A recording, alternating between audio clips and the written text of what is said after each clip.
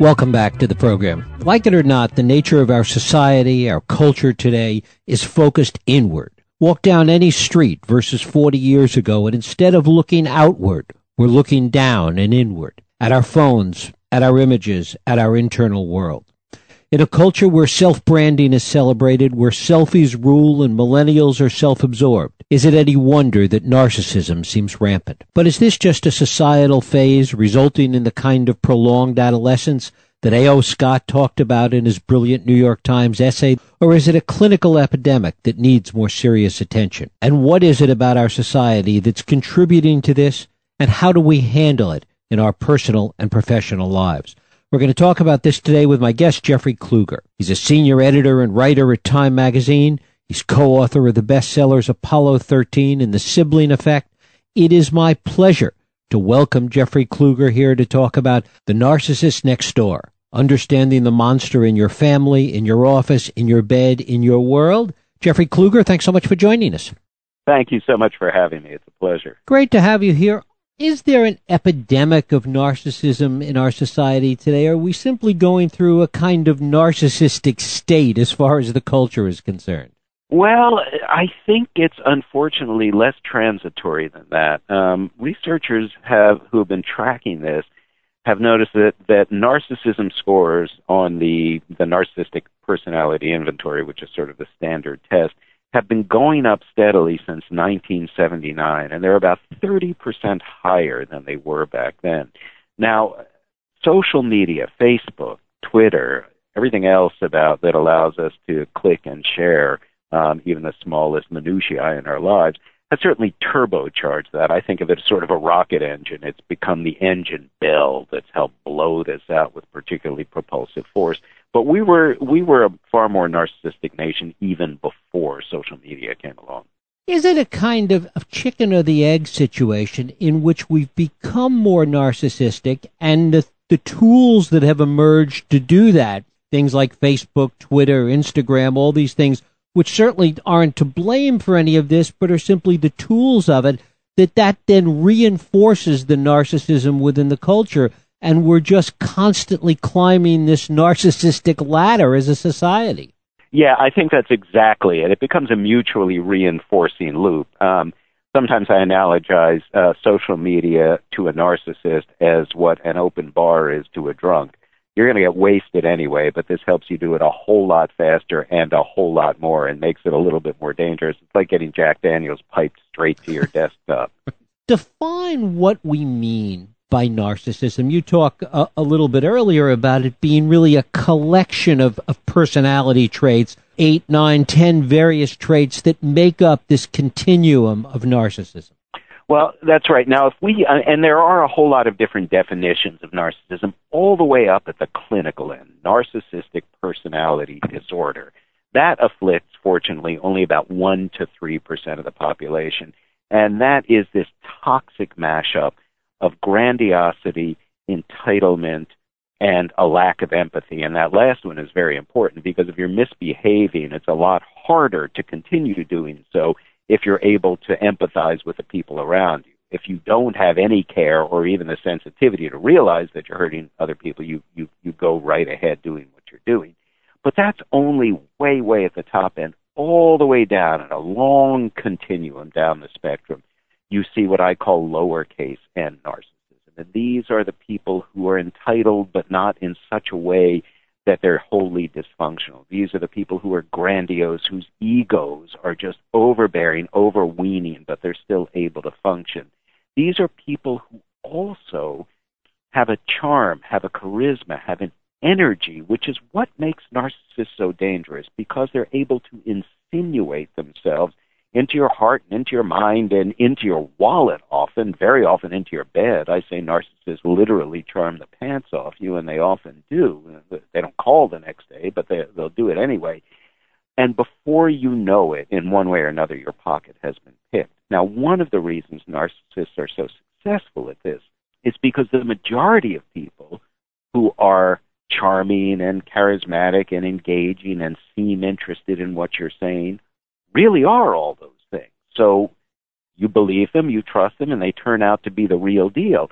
Narcissists get to free ride on the good rep of the good people, and as a result, they sort of come in under the radar, and before you know it, if you're a search committee, you've hired a narcissist. If you're someone on the dating market, you're dating or you've married a narcissist. If you're an employer, you've hired a senior manager narcissist. And if you're a nation, you've elected a narcissist, and that's a problem.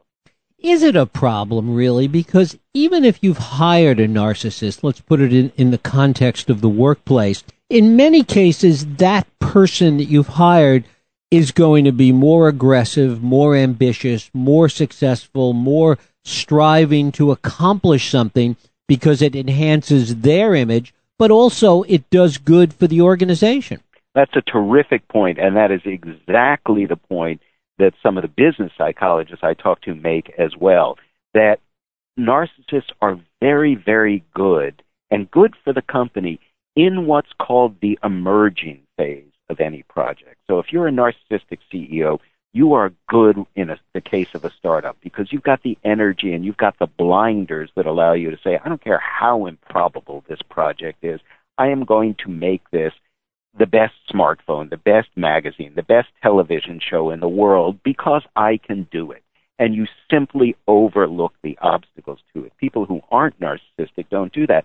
Similarly, a narcissistic employee in the emerging phase of a project, you're in the room, you're batting around ideas, you're selling ideas to the client or to the boss. This is where narcissists shine, and they really do terrifically well at introducing new ideas, at launching new products. The problem comes later with the work that everybody else knows how to do but narcissists don't do. When you have to go back to your office and there's no chance for glory and you manage the account or you keep the company running or you have to figure out how to deal with, Wall Street's expectations for the third quarter, and this isn't about standing at a trade show at the Mac Expo and announcing a new product.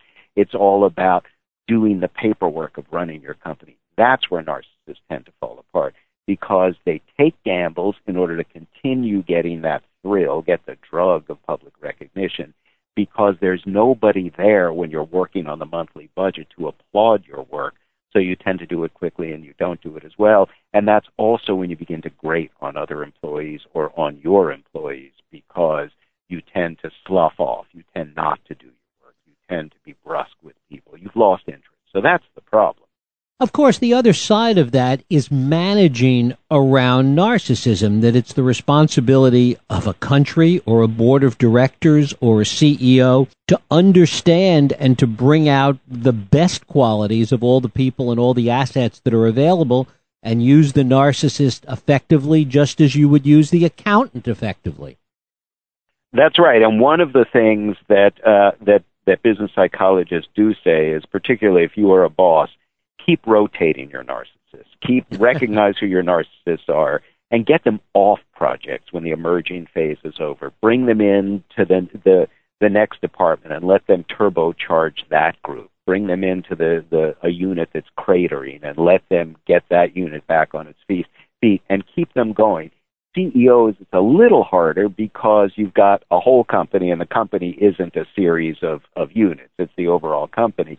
So, you either may want to have short-term CEOs, a few years, and then if you find out this CEO is a narcissist, swap him or her out when it's time for the management phase of a company, say Microsoft after its first 10 years or so. Bring in a different CEO at that point. But it is absolutely true that there are ways to best use your narcissist, and in the case of countries as well. I mean, once somebody is a president, that person is a president. It's hard for voters to say, okay, we're going to manage you now, although things like midterm elections do offer, a sort of intermediate corrective. But, Bill Clinton, again, he is, one of the most brilliantly narcissistic politicians in history, and he was both good and he was bad. And the country elected him twice with, two very considerable margins both times because they thought, he may do crazy things, and he wound up doing exactly what his critics were lying in wait for him to do, which is having narcissistically entitled sex scandal. But for the most part, he did a great job. Is it necessary in our society today to succeed in anything, whether it's business, politics, sports, or even interpersonal relationships?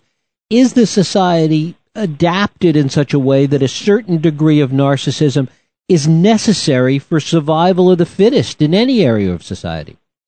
Absolutely, and this is why babies and even fetuses, by the way, now I'll explain that in a second, are overweening narcissists. Keep in mind, a fetus is an alien organism. A fetus is, in all respects, a parasitic organism. It is feeding off the larger organism that's gestating it and doing damage to that larger organism. All right, that's metaphorical narcissism. That's not the real deal. The baby doesn't even have any sentience at a certain point. But once a baby is born, that kind of all take, no give, all emotion, no empathy, that defines the baby. Certainly it defines the infant. It defines the toddler as well. And it's only at age, 2 or so that babies begin learning, okay, this is a much more reciprocal world than I thought it was. I have to share. I can't take without giving, and I at least have to say thank you. And by the way, I have the power to hurt other people. Kids will think nothing of hitting another child over the head with a set of blocks, but will howl in outrage when they get hit. Well, after a little while, they begin to put two and two together and say, oh, it felt as bad to him as it feels to me. So we move away from our innate narcissism. But as we move through adulthood, it remains essential. If you don't have the confidence, if you don't have the assertiveness to go out and get a job, if you don't have the assertiveness to walk into a party or a singles bar and say, I am pretty darn good looking and I'm going to close the sale tonight and I'm going to find someone to date or I'm going to take somebody home tonight, you need that level of ego. You need that level of monomaniacal focus to succeed in the world. It is for things like the presidency, it's the table stakes. You have to be a narcissist to be a president. You have to be a functional narcissist to be a performer, to be a CEO. But in all parts of our lives, if you don't have some narcissism, you tend to languish and fail to thrive. And yet one of the interesting aspects of this, as you talk about, is that 60, 70 or more % of the traits that are inherent in a narcissist are heritable. Well, that's right. But again, that's a tricky thing because it's not, here are the 10 traits and 6 to 7 of them are heritable, though that's a reasonable way of looking at it. But what it more is that there is a 64 to 77% heritability component to narcissism, which means that you have a narcissistic predisposition. But as with all other genetic conditions, there's no such thing as a single gene. You come with a suite of genes that give you a predisposition. Then other things will intervene to potentiate that. Then your life experiences will bring that narcissism out in you, which is why two people raised in the exact same environment, say non-identical twins or ordinary siblings as opposed to identical twins who have the same genes, why two kids of the same gender and roughly the same age can come up under the same roof with roughly the same circumstances and treatment by their parents, and one will develop narcissism as he or she gets older and the other one won't.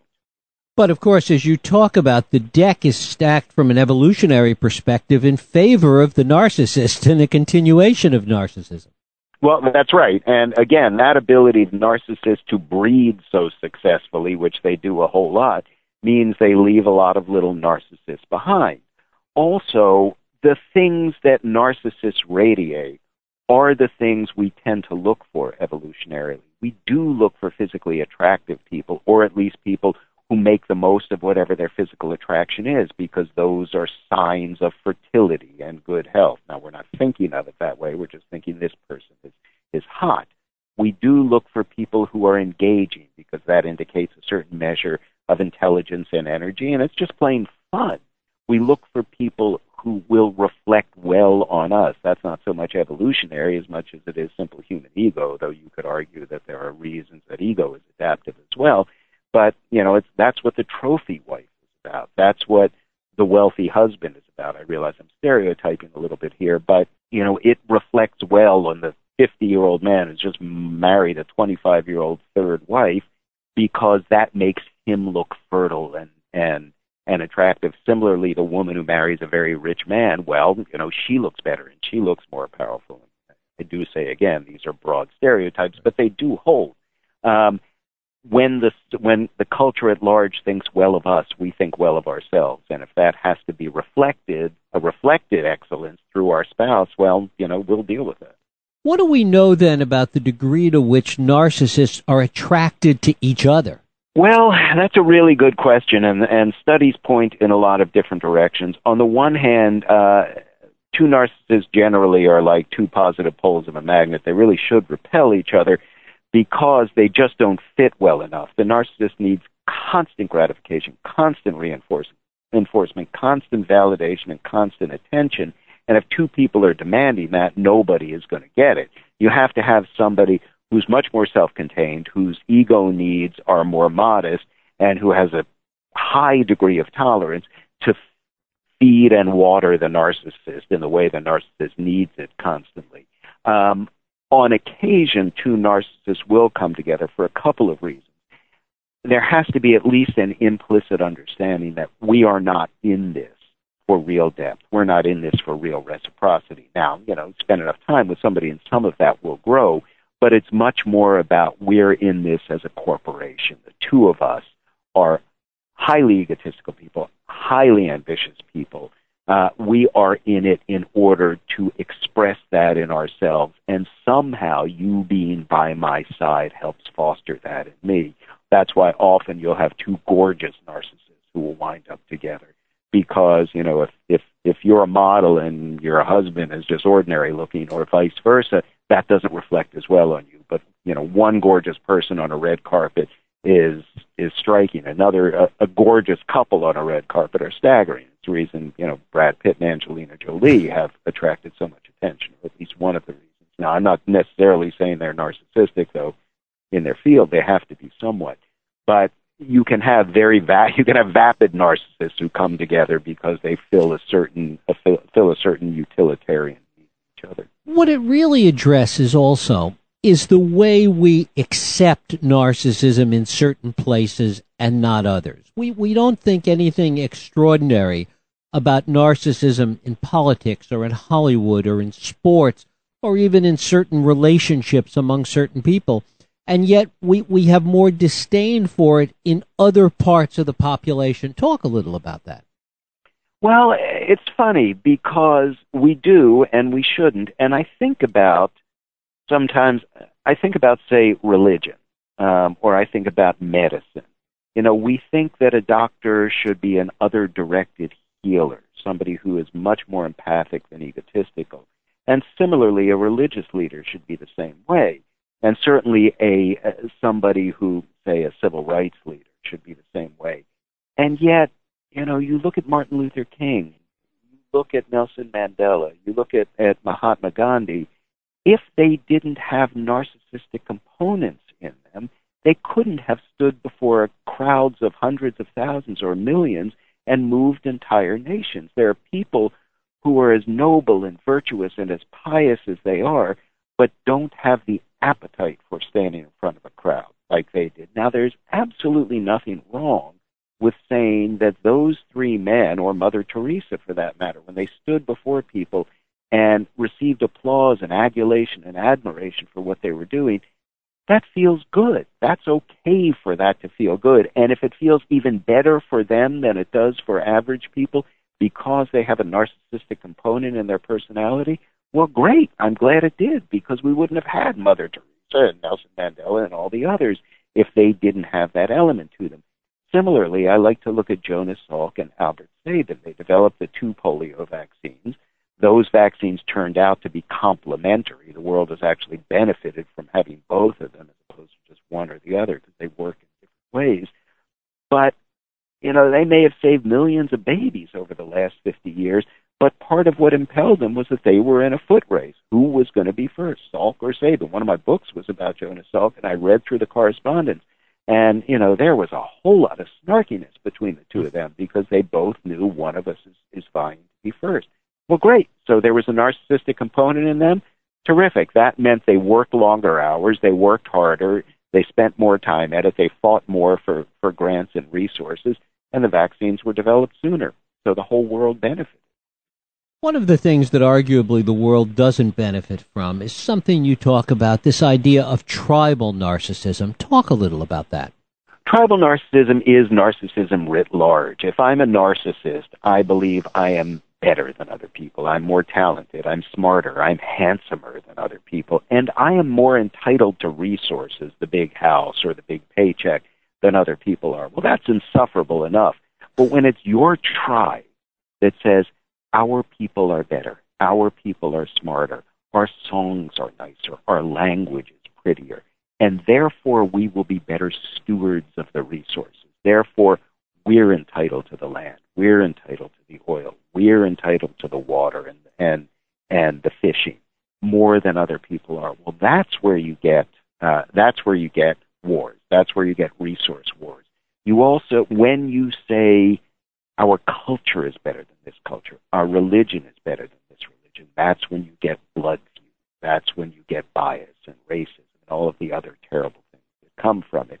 It all comes from the same gene pool. Now, there are plenty ways of letting off some of this energy. This is what sports are about. You know, we go to stadiums, and it's kabuki war, and obviously football is the best example with it, as George Carlin used to say. It's the bomb and the blitz and gaining ground and everything else. But all sports is about putting, especially team sports, putting on costumes. It's very much like, the blue and the gray in the Civil War. We put on costumes. We root for our teams. There are colors. We paint our faces. The language of sports is all about dominance and slaughter. But at the end of the day, you go home, you take your face paint off, and you deal with the fact that your team may have just lost the Super Bowl. That's a good way of dealing with these emotions without, in fact, getting into blood feuds over it. So there's something to be said for tribal narcissism. It also impels nations to achieve great things. If the U.S. hadn't been tribally narcissistic, we would have never gotten people on the moon. We would have never had a space program. That was a very good thing for the world. Competitive China emerged to the world, and one of the things they've done is make their impression culturally. Classical music is huge in China. All right, well, they've done great things for classical music. If part of the reason is that they want the world to recognize how great China is, terrific. Their symphony orchestras are fantastic, so we're all benefiting. How early can we spot narcissists? Well, again, you can spot it in the womb, but when you spot it for real, studies have looked at kids who do or don't respond narcissistically to things. There was one study that the researchers got blowtorch for it because it was actually a rather cruel little study.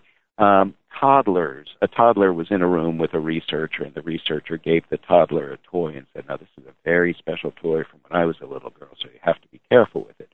Well, in fact, there's nothing special at all about the toy except that it was rigged to fall apart the second the child touched it. So the child touched it, it would fall apart, and the researcher would say just two words. She would say, oh my. Now, that was meant to indicate to the child that a bad thing just happened, but not to contaminate the child's behavior in any other way.